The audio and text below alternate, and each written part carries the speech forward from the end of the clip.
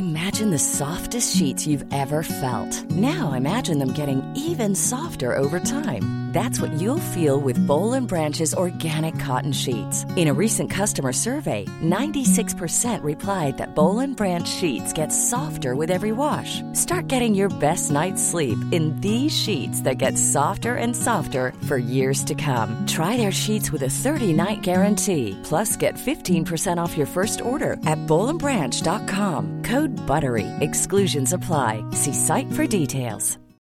When you make decisions for your company, you look for the no-brainers. If you have a lot of mailing to do, Stamps.com is the ultimate no-brainer. Use the Stamps.com mobile app to mail everything you need to keep your business running with up to 89% off USPS and UPS. Make the same no-brainer decision as over 1 million other businesses with Stamps.com. Use code PROGRAM for a special offer. That's Stamps.com, code PROGRAM.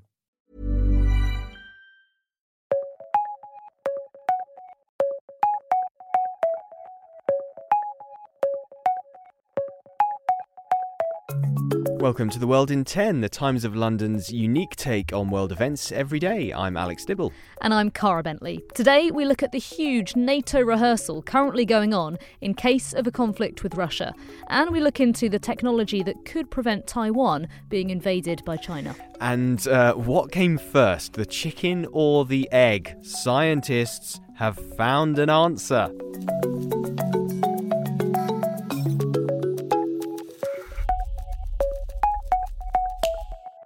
NATO has begun the biggest exercise of its air forces in its history.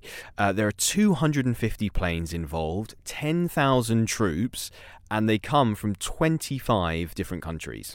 Now, they're getting ready in case NATO has a conflict with Russia. It's an 11-day exercise, and the focus is moving fighter jets to Germany.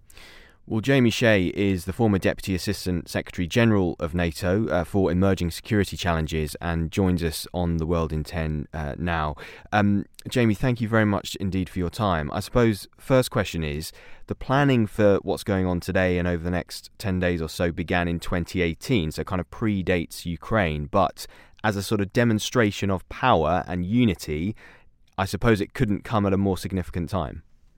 Yes, it's very timely, Alex. As you say, it's been a long time in the making, but you've seen, of course, in the Ukraine conflict that the lack of air superiority of either side, either of Russia or of Ukraine, makes conventional operations very hazardous, makes progress on the ground difficult as well, and could be potentially costly in terms of lives lost and equipment lost. So I think NATO clearly sees from that conflict something which it probably already knew, which is that having air superiority as well as a robust defence on land is absolutely fundamental to NATO's defence and deterrence mission. Finland has now joined the alliance, so there's a lot more NATO territory that you have to defend. Air superiority is absolutely key here. NATO hasn't really tried to exercise this since the end of the Cold War. It mainly focused on a task it called air policing, which was having a limited number of aircraft in the Baltic states on a rotational basis to track sort of Russian aircraft, particularly if they tried to violate NATO airspace. But clearly, as you mentioned yourself, the challenge that NATO now faces from Russia means that air policing is no longer sufficient and NATO has to have a robust air defence. And we understand that plans centre around Germany for this exercise and moving air reinforcements there. Why is that such a focus, Germany? Well, Germany, since the Cold War, is the place where NATO has the largest number of air bases. And indeed, after the Cold War, NATO and the United States kept many of those air bases. You think of places like Bitburg, Ramstein, Spengdalen, Frankfurt, Rhein-am-Main. These are names very familiar to connoisseurs of NATO. So NATO certainly has the air infrastructure there, particularly when you're talking about large bases, which can accommodate all of the 250 aircraft, quite a large number of aircraft which are being flown in.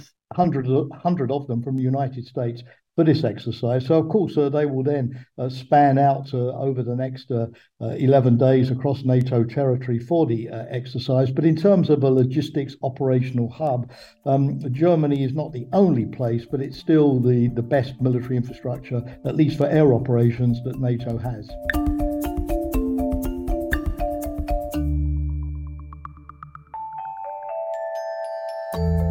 Okay, here's the situation. Every computer in the world needs a semiconductor, a kind of chip, and around 60% of semiconductors are made in Taiwan.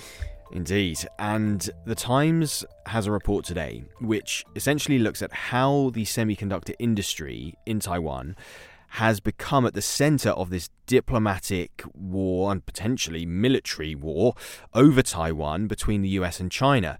One of the things it mentions, for example, is these incredible comments from a US congressman last month when he said that conversations had been had in Washington about saying to China, if you invade Taiwan, we'll blow up the semiconductor factories in Taiwan.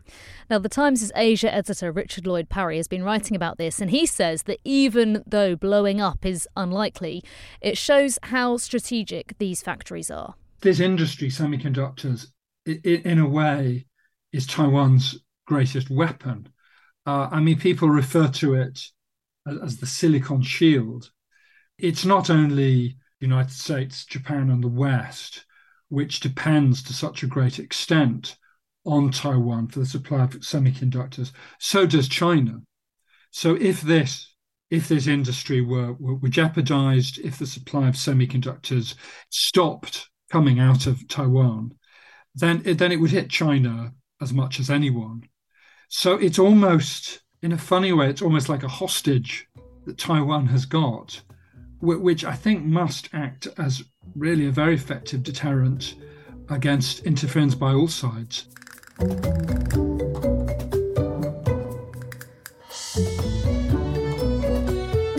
Now, the Prime Minister of Italy, Giorgia Meloni, has described the former Prime Minister Silvio Berlusconi, who's died at the age of 86, as a man who never feared to defend his beliefs. And that is certainly true. By his own account, he made more than 2,500 court appearances over a 20-year period at a cost of €200 million. The Times' obituary, a remarkable man he was, wasn't he? The Times' obituary begins like this. When David Cameron arrived at one of his first EU summits after becoming British Prime Minister in 2010, his Italian counterpart Silvio Berlusconi sidled up to him and offered the following advice. Take a mistress in Brussels, it's the only way to get through these things. Lovely. The Times' Italy correspondent Tom Kington told us that Berlusconi set a standard, if you can call it that, for future leaders. He kind of set the trend. Perhaps there would have been no Donald Trump without Silvio Berlusconi. And the idea of a sort of tycoon going into politics, not worrying about conflicts of interest, thinking that he could settle everything with his charm and his clout and his charisma. So as the world looks on and considers Berlusconi as a figure of fun and a bit of a buffoon after all these years, I think there also needs to be a bit of reflection on how the world then moved to kind of imitate and copy the standard he set. Silvio Berlusconi had so many fingers in so many different pies, it was incredible. He was a businessman before he became a politician. He owned AC Milan, the football club, very famously as well, of course. And on top of all of that, he had a media empire. And now that he's died, as well as the obituary that's on the Times app, the Times is also looking at how that empire of his could be divided between his 5 children from 2 marriages, how it's going to be divided, how they're going to take over his empire. And one question is, what will happen to his political party, Forza Italia, a key part of Giorgia Meloni's coalition government? But many people think that it is pretty much dependent on Berlusconi's charisma and leadership. So some expect that his daughter Marina, who's in her 50s, could make a sudden move from management into politics. But if she doesn't take the group on, will his political legacy die with him?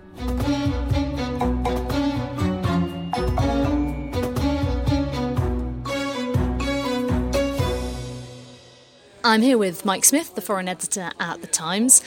Mike, what have you got coming up?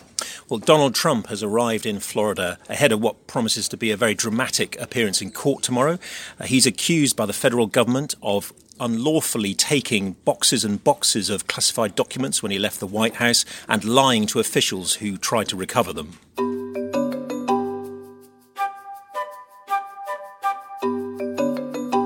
As I told you earlier, scientists think they've found a new answer to what came first, the chicken or the egg, and they think it could have been the chicken, and Cara is going to explain why.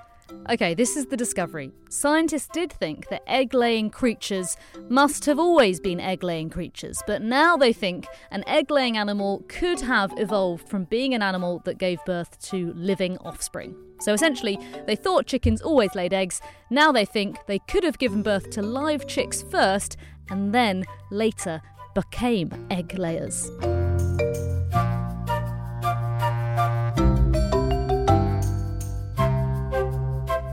That's it from The World in 10 today. Don't forget you can get a Times digital subscription which gives you full access to the website and the app, all these stories that we've discussed today and more, including, of course, Donald Trump's court appearance. We'll see you tomorrow.